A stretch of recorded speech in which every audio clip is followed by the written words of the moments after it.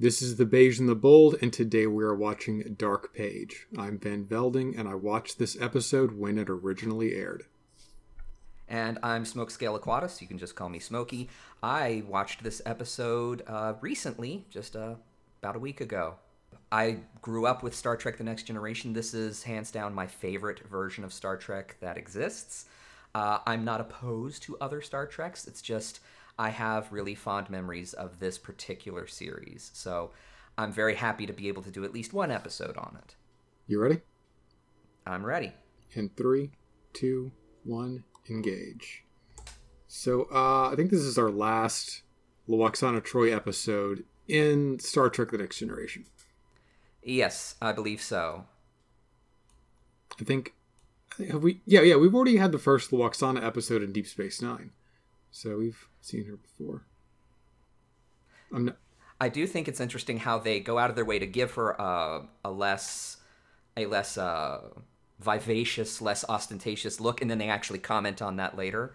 They just kind of let that sit with you for a bit first. Yeah, it is unusual. And I hate that Picard is so bored here. It's like, this is the coolest thing ever. How are you not in this conversation? I think it's because he's with her. That's the problem. She hasn't hit on him or sexually harassed him even once. Yeah. Is it the tension? Is it the tension that's killing him? That's what I'm guessing. I still think it's interesting how she ignores what she's reading from him. Oh, there we go. Actually, and she just plays on it. Yeah, there he goes. Ass. He takes off. No, I think she slapped his ass as he left. All right, there we go. I think that was just a torture session. So yeah, it's like, oh, I see. He's really anxious about the sexual harassment, and then so he's trying to leave, and when he leaves, that's when I'm going to get him. Yeah. So inappropriate. But we have another example of oh, there she goes. Yeah. So initially, I thought it was like a little bit of communication there, but it wasn't. It was just the musical cue is what clues you in. Yeah. So, but it's another example of aliens being people with just weird stuff on them. Yeah. It's fine. It's fine. It's Star Trek. We roll with it. Right. It's they have to make them look visually interesting, so it's not just the same aliens every week. But you can see a few little clues here that everybody kind of brushes off. But yeah. So we learn about our aliens, which they're very telepathic, but Riker being all smug. Yeah, for a little bit. There he goes. So yeah. He's not happy. Yeah, it's good. It's a little bit. It's a nice 90s dress. Oh yeah, very 90s. So much of this show is pure 90s. Well, I mean, the back half of it is. Yeah. We're very lucky to be in the 80s there. But speaking of sartorial choices, this is not the worst clothing I've seen in Star Trek on this dude. It actually kind of has a little bit of an appearance that reminds me of like later uniforms within that same era, like during the Dominion War, how the uniforms change. It's got a little bit of that going on. Yeah, it's got definite shoulder texturing with that half zip ability. Yeah. So, but and it's then a nice she texture. zips off. Yeah. Leave the kids alone so they can talk. They cannot even speak, and she's trying to hook them up. Yeah, really. I can't find the words for that. Yeah, it is it's a suicide run of hookups. It is. Just throwing this guy at her like a zero. It's not exactly. The odds of success aren't high, but I guess she's desperate at this point. So, and this guy. Well, she's also she's. We learn later that she's having difficulty, so she's not on her game. Yeah, that's true. This is the guy that played Nerol in the two-parter with the Romulans. He was like the proconsul that they went to and they thought he'd help. Yeah, and he that's betrayed why he them. looked familiar. Yeah. Okay. So, he's been in a couple episodes of Star Trek. So. I love it when they can fold actors back in as different characters. That's really great. like Jeffrey Combs. I love that they kept using Jeffrey Combs throughout Trek. Yeah, he's got a lot of charm. In the roles he does are all pretty memorable. I haven't seen a lot of Enterprise.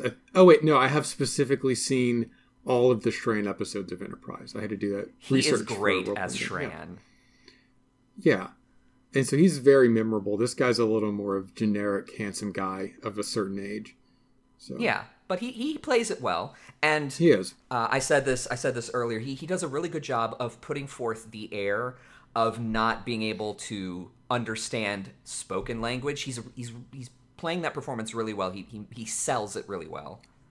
Yeah, this series, and I'm sure a lot of Trek series, kind of live and die on their guest stars. Well, DS9 probably a little less, but TNG. I agree. I absolutely agree. They had a fantastic main cast for DS9. Right, and it focuses more on them as characters. For TNG, where you're going somewhere new every week, you kind of need other people to drive the outside thing that you're experiencing. Yeah. On the rare occasion, it's not an alien taking over a member of your crew. So, yeah. So those guest stars need to be pretty on point. So I can see why when they find someone who can do good, they'll rope them into being a different alien with different makeup. And this guy does good. He's not really driving our attention, which is a nice respite. But he meets his needs. Yeah. I gotta say, I really enjoyed the episode with, is it Matt Frewer or Brewer, the time traveler from the past, claiming to be from the future? I believe it's Frewer. He was Dr. amazing. Rasmussen. I love him. Oh yeah, he was great. He was great. So again, and he's a very memorable guest star to have. And he's more in your Jeffrey Combs territory more than your Marquez territory. That's this guy's name. So. Yeah. And here we get to see a little more of a... Yeah. Go ahead. They're communicating telepathically, and so Deanna has to tell her mom to stop it, and there's a random crew member who's like, okay. And he's completely confused, but it's just a matter of courtesy. But there's a commentary there about them, how they communicate telepathically, specifically because they have to do it for the audience. It demonstrates sort of how they view language and how they communicate that language through telepathy. Yeah, I think that's an interesting thing. Yeah, a little earlier, I believe Lwaxana said that even the Beta Zeds use language when they do telepathy. Mm-hmm. And that could mean a lot of things, but Deanna only communicates with pure empathy, and that seems like it's not just a junior version of what full Beta Zeds do, but like its own thing, which is interesting. Well, she is able to communicate telepathically with other Beta Zeds, just... Yeah. She has to have that bridge. And Will Riker, as long as it's like an emotional thing. So, yeah. Or maybe the cast of How I Met Your Mother, just depending on how close they are. So it's in the air. So it's good work with Majel Barrett, where we have a completely different Lwaxana Troi episode than we've had before. It is. It's so interesting to me. Yeah. Because, there's something up, and it's with Lwaxana, and the alien of the week is not really our problem. Not in a conventional sense. Yeah, it's not she's latching on to someone else, like the episode where the elder scientist is trying to figure out how to save their son, but he has to go back to do the ceremonial suicide thing, and she's trying to stop it. No, it's specifically about her. Right. Yeah, Half-Life, that's what it was. And the joke... Not the joke, but the twist here isn't that the aliens are a problem. It's that they know how to help us, but they can't communicate with us. And I'm not sure why, but every so often we have an episode with Troi. I think this is the third one where it makes you realize how difficult it is for all these aliens to communicate with each other. And it does it really well. Yeah, as Star Trek continued on, they did a really good job of slowly, drip feeding in the idea of different cultures, different aliens, different species, having all these different languages, and how miraculous it is that they can all communicate. Yeah. People forget about it because they're always talking about Captain... I forget his name. in Shock When the Walls Fell episode, right? And everyone Yeah, talks I know about what you're talking Picard about. and the captain. I want to call him Captain Damon, but that's not right. But the B plot is Troy and Data working together to try to figure out their language. And she actually breaks it down specifically for the audience. Yeah. And now he's trying to communicate something which would be effortless for him, but which, with our words, that kind of mean like whatever we've decided they mean in this cycle of culture to her. It does make me wonder if we did actually have actual telepaths, how they would be able to articulate sensing trauma in someone else. That does make me wonder about that. Yeah. In Children of the Corn, the high point for the realistic treatment of telepathy, Christopher Reeve imagined a brick wall. So, there is a certain, maybe there's some kind of guardedness to our thoughts that's intrinsic to how close they are to our consciousness.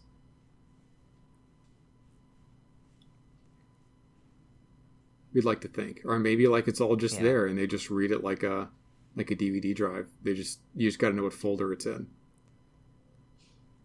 I kind of like how Professor X handles it, where he just literally fights whoever's trying to get in. Oh yeah. So like in the movies where like his head shakes a lot, or no, like when you see what's going on inside his mind, where he just starts punching the guy. The actual like manifestation in his mind. In the comics? Or if you go back to the cartoons, he like manifests armor and weapons and fights. Okay. So it's an exciting way to visualize it. So. Oh yeah. So, I like they put her in her uniform, but I like that she actually has casual clothes now, as opposed to everyone else who just wears their uniforms 24/7. Yeah. So, which again is better than silk pajamas. No touching hands until marriage. I mean, none of this Imzadi stuff. Don't keep her on the hook, you cad. I mean, it's a complicated relationship, Miss Troy. None of us get it. So, it's hard to define. She was channeling some soap opera work. That's what got into her. Yeah. I mean, and a lot of people's... Go ahead. And a lot of people's frustrations over the amorphous nature of the Troy Riker relationship. Yeah. So, just like, look, I want to ship this, or I don't want to ship it, but make it easier for me either way. So, yeah. Also, she's the only person to talk with the Cairn telepathically. Like, okay, she's qualified, clearly, but is there not a second telepath? Yeah, you'd think that they would have an entire contingent, a whole group of diplomats from Beta Z helping out, not just her. Right. But it makes the plot go. So I'll take it. It's a good human story. Yeah. And it comes back to this nice conflict that she and her mom have about speaking with words. So instead of just doing everything telepathically. Yeah, Lwaxana definitely wants to go the quick and easy route, while Deanna, strangely enough, the daughter, wants to follow the more regimented route that will be more difficult but will likely yield greater results. Yeah. I find that interesting, that tonal reversal. Parents, huh? Whew, they just get more impulsive as they get older. I can relate to that. Yeah. So this is the Arboretum, the You Tried Arboretum for the Enterprise D. It's a huge ship. Their Arboretum is a room. Basically a sunroom. Yeah. It's right next to Cetacean Ops. They got to have a lot of room for Cetacean Ops. I mean, I guess. So, I mean, they would have to, yes, ops. but it's so big. They wanted to put a mall in this ship, like a no kidding mall, like promenade sized. So, yeah, because it's big. It's ridiculously. It's one of those things where like people engineer and they're like, what are you going to fill it with? Because they think about the scale first aesthetically, and they're like, well, what do you put inside of it? And it's when you actually think about it, you realize how mind-boggling big it is. So, yeah, it's a giant ship. Yeah, But even even we never even see the main shuttle bay. We just see like a secondary. We always see an shuttle auxiliary bay. shuttle bay. Yeah, something like that. And this arboretum is just, it's a nice room. If I had to work and live on a starship, it'd be nice. Well, I suspect that this is more like the public arboretum, than they have one that's more for like botanists, if I can actually say the word. Yeah. Oh, there she goes. So, yeah. She's down. So yeah, our plot's thickening, where it isn't just exhaustion. Yeah, there's something more going on. We got to have our medical technobabble, unfortunately. Yeah, I think this is the one where we bring up the fact that they have different, not just conscious and unconscious, but more... A metaconscious. Yeah, like Beta Z's psychology is super complicated. It's like, oh yeah, that tracks actually. And think about that. So I'm just so tired of seeing Picard. It's been 7 seasons. He gets way too much mileage. You need to be here. Go away, Jean-Luc. I need you. Yeah, it's a personal... Well, she is a diplomat, and it's his ship, and he has to make sure she's okay. So I guess it makes sense that he's there. He has every right to be here, but also, go away. Don't try to horn in on this episode. You get enough scenes. You took a good episode with Geordi earlier this season. Go play your flute or something. Yeah. Do a callback to another episode. That's what you're best at. So... All things considered, I really like Patrick Stewart as Picard. I used to. So yeah, my Cass here. Where he's trying to communicate something to us. They have random fruit there, including discolored peppers. That's interesting. They could be vegetables. Vegetableness is a construct. So, social construct. You're not kidding. Yeah. So in space, I'm sure it's even harder to work with. So, okay, I know you guys have like all kinds of telepathy. Do you have any like, what's the word? Change of clothes? It's a nice shirt. I'd wear it a lot too, but I'd mix it up. Yeah, his wardrobe is very one note. Yeah, it's a good note. There she goes, and yeah, covering your ears ain't gonna help. It gives us an impression though. It's real serious. Okay, before you do that, could you ask? Like, I don't want to be like that guy. I realize it's your culture, your stupid culture and your idiotic ways, but there's something called consent. We appreciate the urge, we had a whole episode about that. Did we, though? The moral lesson of that episode, I think, was Picard going, sometimes it happens. I'm like, oof, buddy. Yeah. That's not our takeaway here. It's just... But they tried with that episode, and they kind of missed the mark. You're being far kinder than I would be. But Makes was trying to do something important. He was trying to tell us some stuff. And when he's like, there's a dark place in her brain, I thought it was just like privacy, but apparently it's like real dark. Like dark place dark. So it's pretty bad. So come on, didn't you take an elective telepathy course in med school, Doctor? I mean, she's supposed to understand more about Betazoid physiology after all the shit that... all of the stuff that Deanna's been through. Come on. I'll edit it out if I'm not too lazy. Okay. So, yeah. So it's like, it's her super brain, her telepathic brain. It's mega bad. When that happens, it does sci-fi shit, totally. So we could be looking at that kind of a scenario.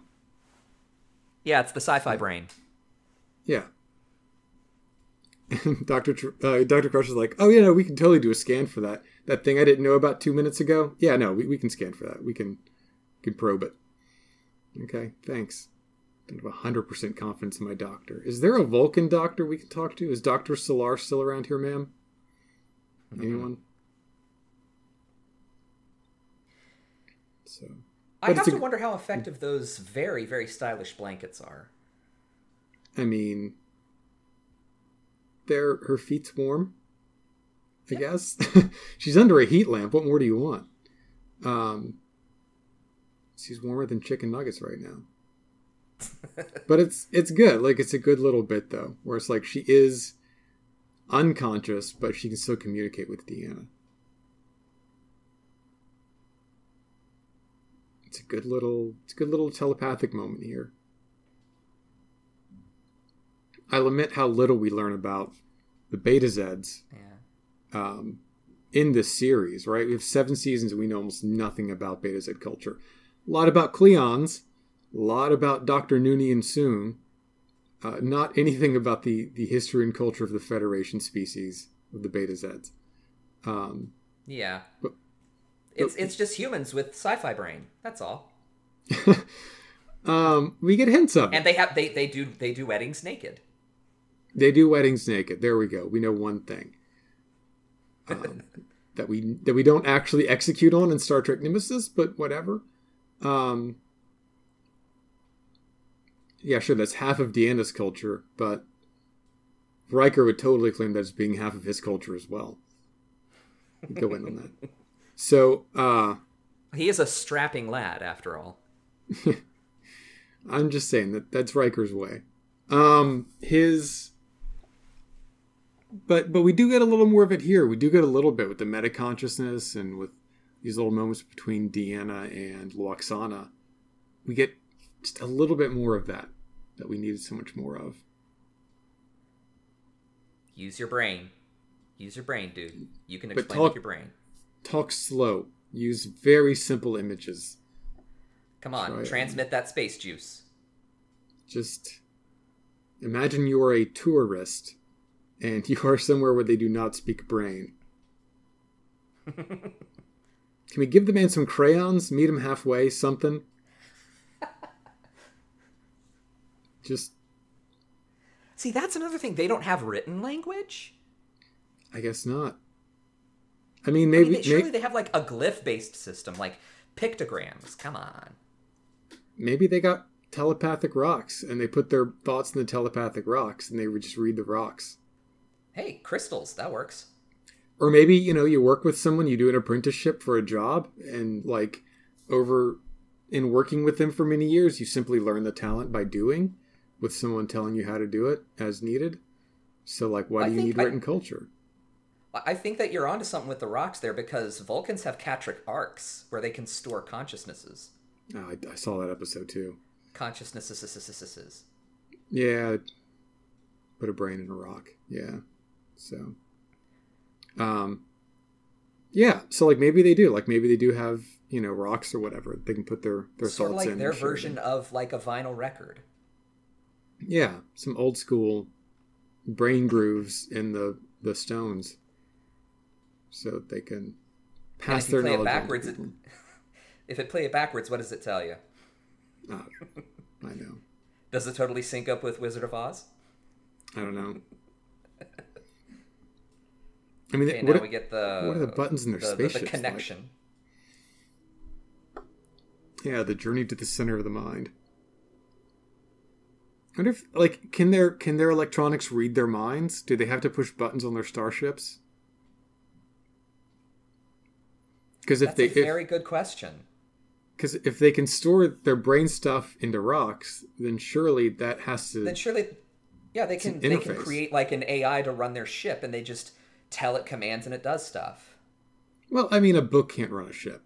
I'm just saying, but a book, no. But if you have a material that can store information, but then retrieve it, like how we use a computer, surely they have like a telepathic version of that. Yeah, I don't know. We have voice controls, but our rockets still work with switches and stuff. So maybe we're going too far. Unless it's built by SpaceX. Those have like touch screens. There's no buttons. There's no language on the buttons, however. Right? You look at them, and there's like a little telepathic rock above each button that tells you what the button does. Yeah, and of course we have to have the fisheye lens inside the Enterprise corridors when we're in the mine because. Yeah. Budgets are a thing.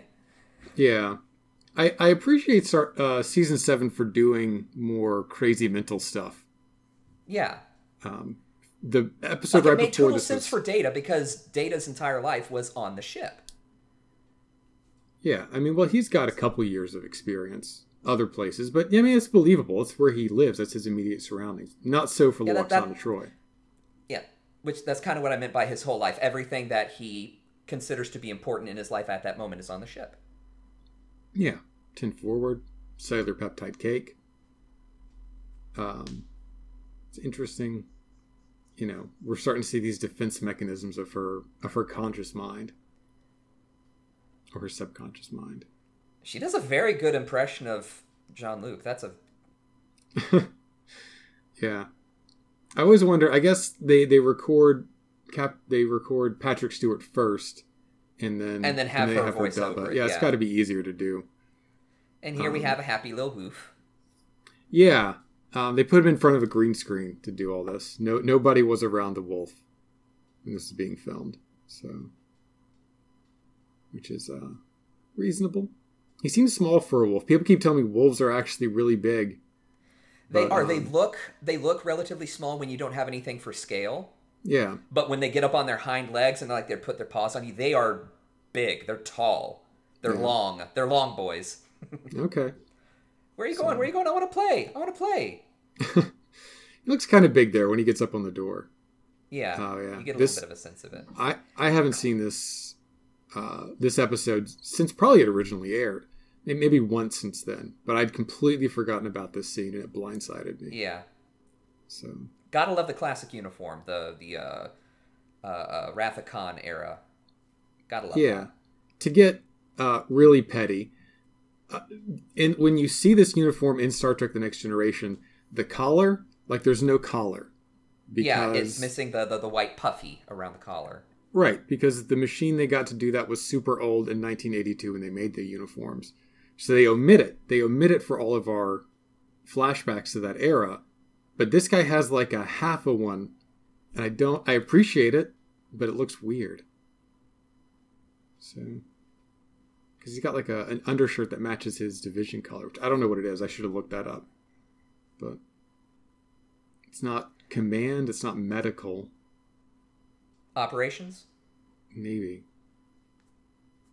So, the undershirt colors for, those uniforms were completely out of sync with anything from the original series of The Next Generation. So, oh, yeah. God, did Chekhov have one that color? Maybe Scotty did. But Scotty never wore that uniform, so you never saw it. No, he wore a vest.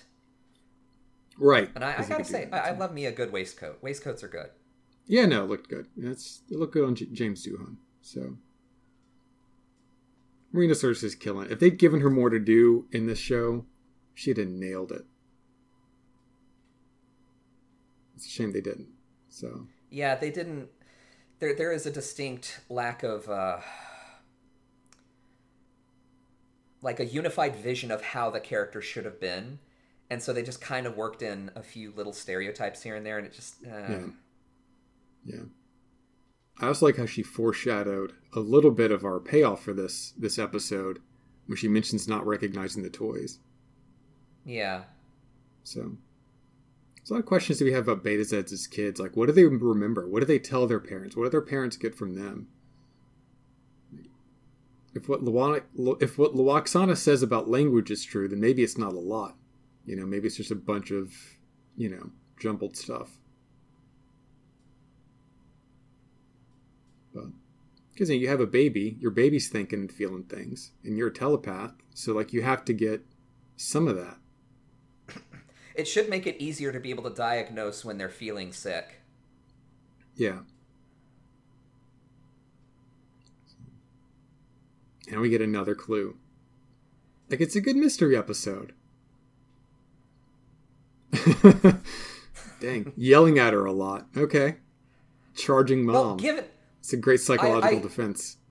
Well, I expect that Lwaxana didn't do a whole lot of yelling at Deanna when she was little, so seeing her yell and scream like that probably is really jarring. That's a good point. I hadn't thought of that. So, she doesn't seem like someone who gets real aggro about things. Yeah, that's very out of character for her. Yeah. Oof. It's a bad thing. Because I also play I make her sad because I also play the character that you're going to meet in the final act. Yeah, but it's also a little tragic that this kid has to reminded, know that she makes Lwaxana sad. Yeah, that's a lot of pressure. Not pressure, but it's a bad impression to put on a kid because they will internalize that.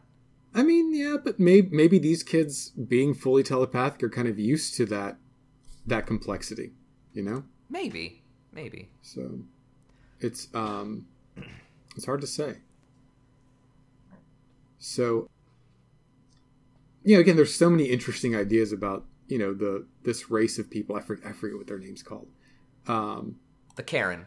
A Karen, which is really unfortunate. I mean, they're conducting themselves adequately. They are not being Karens. They're not really. So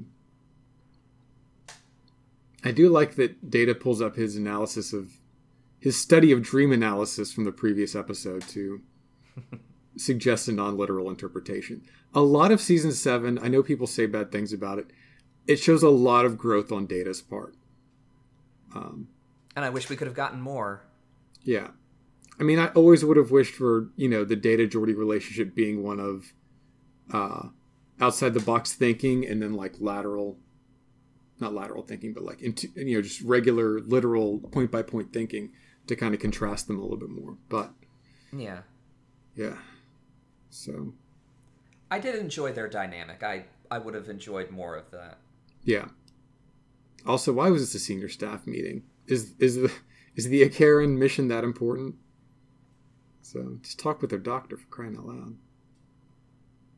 Whatever. They also have a really odd policy that even before someone is considered dead, they're allowed to go through all their personal things as though they have passed. Well, that's her daughter, though. Yeah. This is just regular intra-family snooping. What you gonna do? Gotta wonder how many keepsakes the Lwaxana just carries with her, though. Yeah. Without Mr. Hong, no less. She didn't bring Mr. Hong with her this time. She didn't. Carl Struckian had a scheduling conflict, so he couldn't make it. Mm-hmm. So, wait, these were shipped in here, weren't they? Okay, yeah. Yeah, they were. That's right. So, okay, I completely forgot. She's like, I'm going to call Mr. Hong and have him ship things in here. So, what's a close for stuff? But I guess it's reasonable for Lwaxana's clothing to be part of her keepsakes.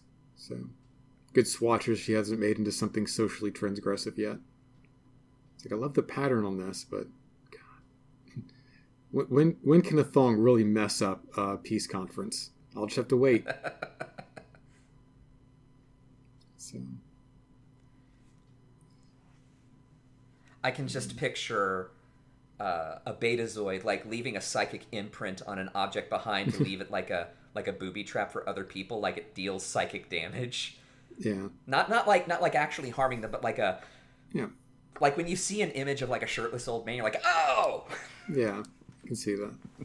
So, just like Deanna's going through her mom's things and she finds something that has an impression of her mom's memories of her dad, and it's okay. That's not age appropriate. Yeah. Put that back. Yeah, I see.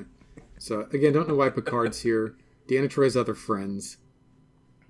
Get out of here, Jean-Luc. Tired of seeing you. So tired of this guy. You could put Riker in here. You could put Geordi in here. They could be friends. They could talk to each other. Geordi's mom just died. I do find it odd that we don't see Riker interacting with her more. Yeah. According to their last interaction, Riker could hold her hand and Lwaxana would bolt up from that bed and sprint over to French. That'll definitely wake her up if that's the case. Yeah. So, it's what a Dr. And of course, Crusher. he Dr. just Crusher uses could be in here. Yeah, he let's go through some uses his journals. clearance to start looking into someone's personal journal. Yeah, and Dr. Crusher could have done this. She could. Data could have done this. Geordi could have done this. Have this methodical thing. Data could come in here with like, I wonder about the unique bond between parents and children. And I was like, whatever. So, but it's got to be Picard because I'm so sick of seeing Patrick Stewart. So, is he the only guy that could have done this?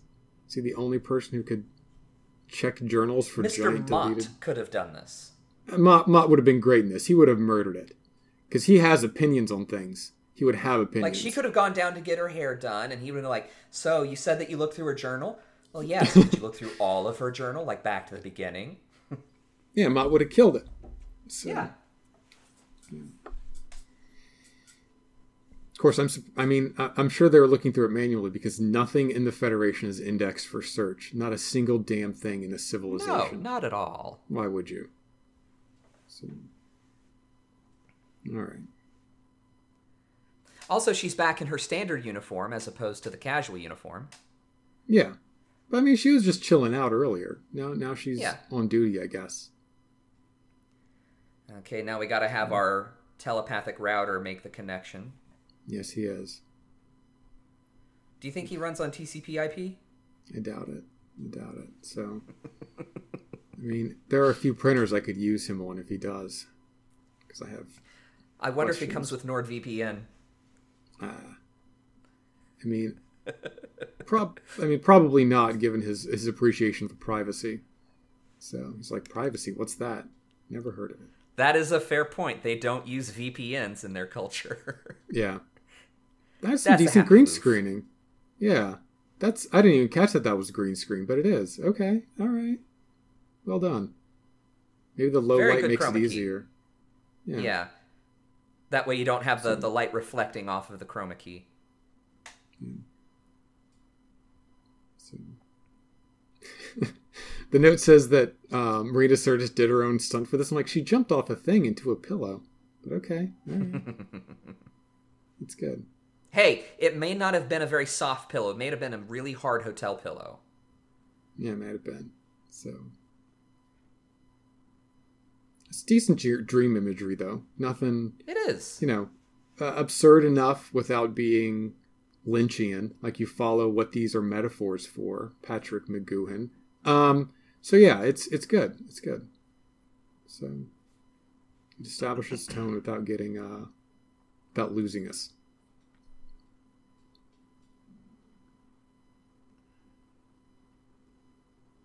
Again, everything's just a Star Trek thing. Yeah. So it's like, these events that we're about to see unfold take place on the Enterprise's tiny arboretum. It's like, oh, okay.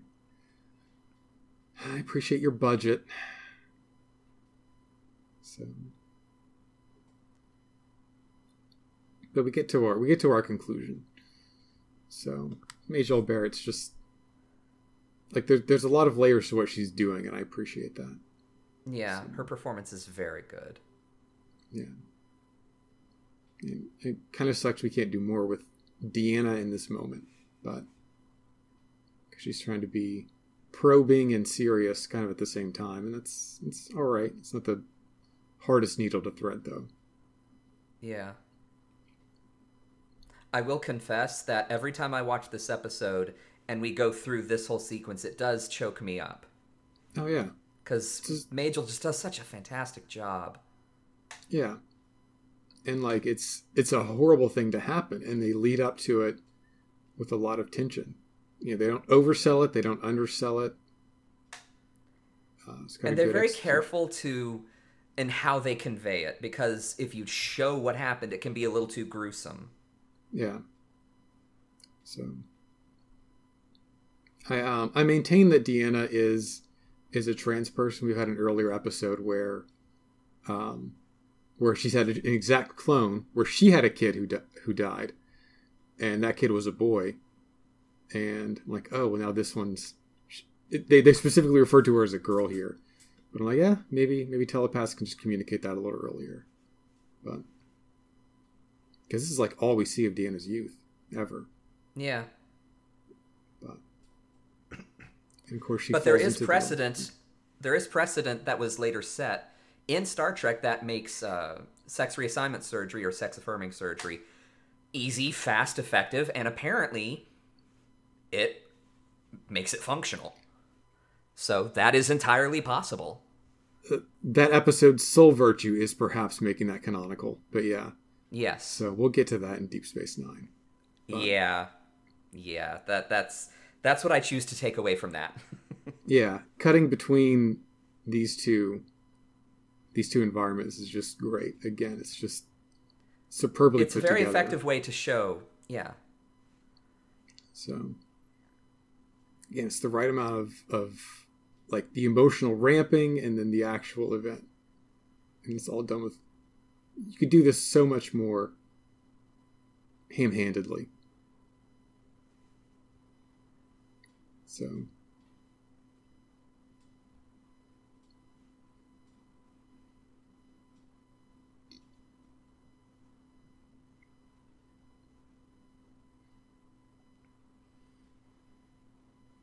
it's just there's a little bit of focus, and I think, is she wet now? It's just an interesting way that, she approaches the memory, and it feels like a memory. It feels like something that Yeah. Happens at one time and another. And her guilt is realistic. And I'm glad they don't call back to the time that Deanna had a kid and that kid died and went away. This isn't the time to nod to canon. This is just, we're in this moment right now. Because, Deanna had an older sister and she died in an accident. She drowned. And that Lwaxana has been suppressing this for decades, and Hedril just reminded her of it. So, and it's a good reveal of the mystery too, and that we kind of get how everything fits together now. I kind of wish we had gotten more between Deanna and Lwaxana after this to show how their relationship grew stronger because of this. Yeah, we get a denouement scene here in a little bit, but Lwaxana asked a really good question of like how can she go on after something like this, and that's a fair question. Because it's a lot to deal with, because it's a lot. As a parent, that's one of the worst things to happen. But you have to. It is. You get up the next morning. What are you going to do about it? So, oh, there we go. That's actual Kestra. So, I like in the flashback, Lwaxana calls baby Deanna little one. Yeah. It's a good callback because she still calls her that. So. And notice the color of the girl's hair. Maybe that little lock of hair that Deanna found wasn't hers. Maybe it was Kestra's. Might have been, yeah. So.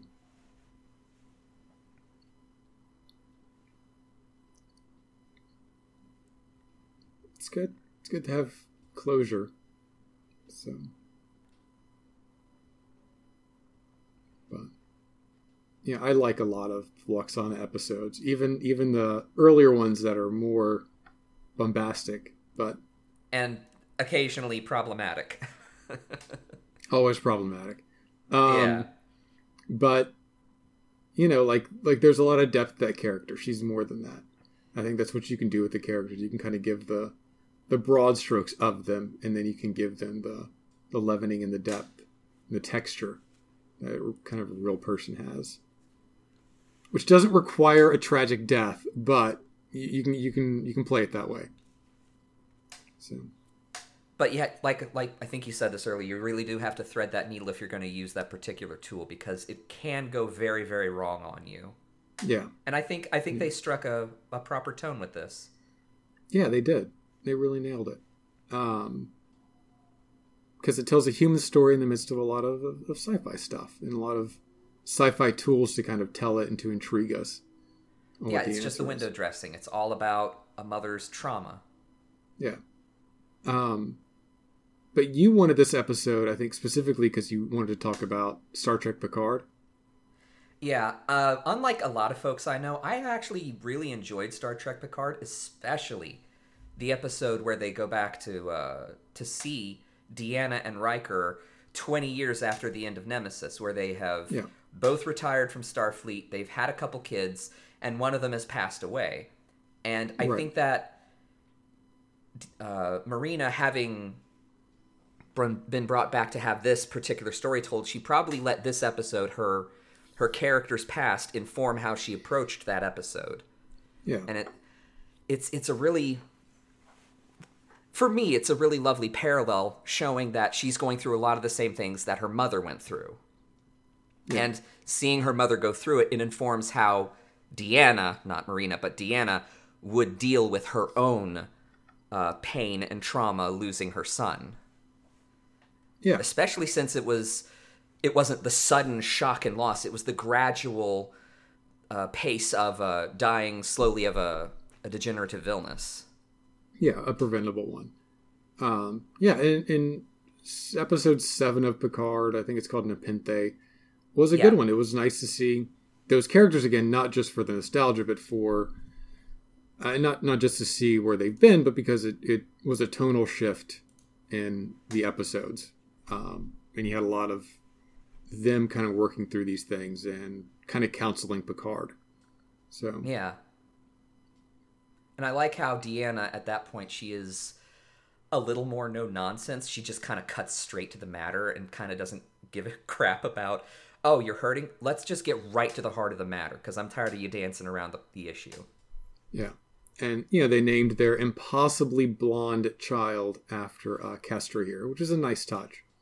So yeah. It's a low-key it's a low-key callback. So...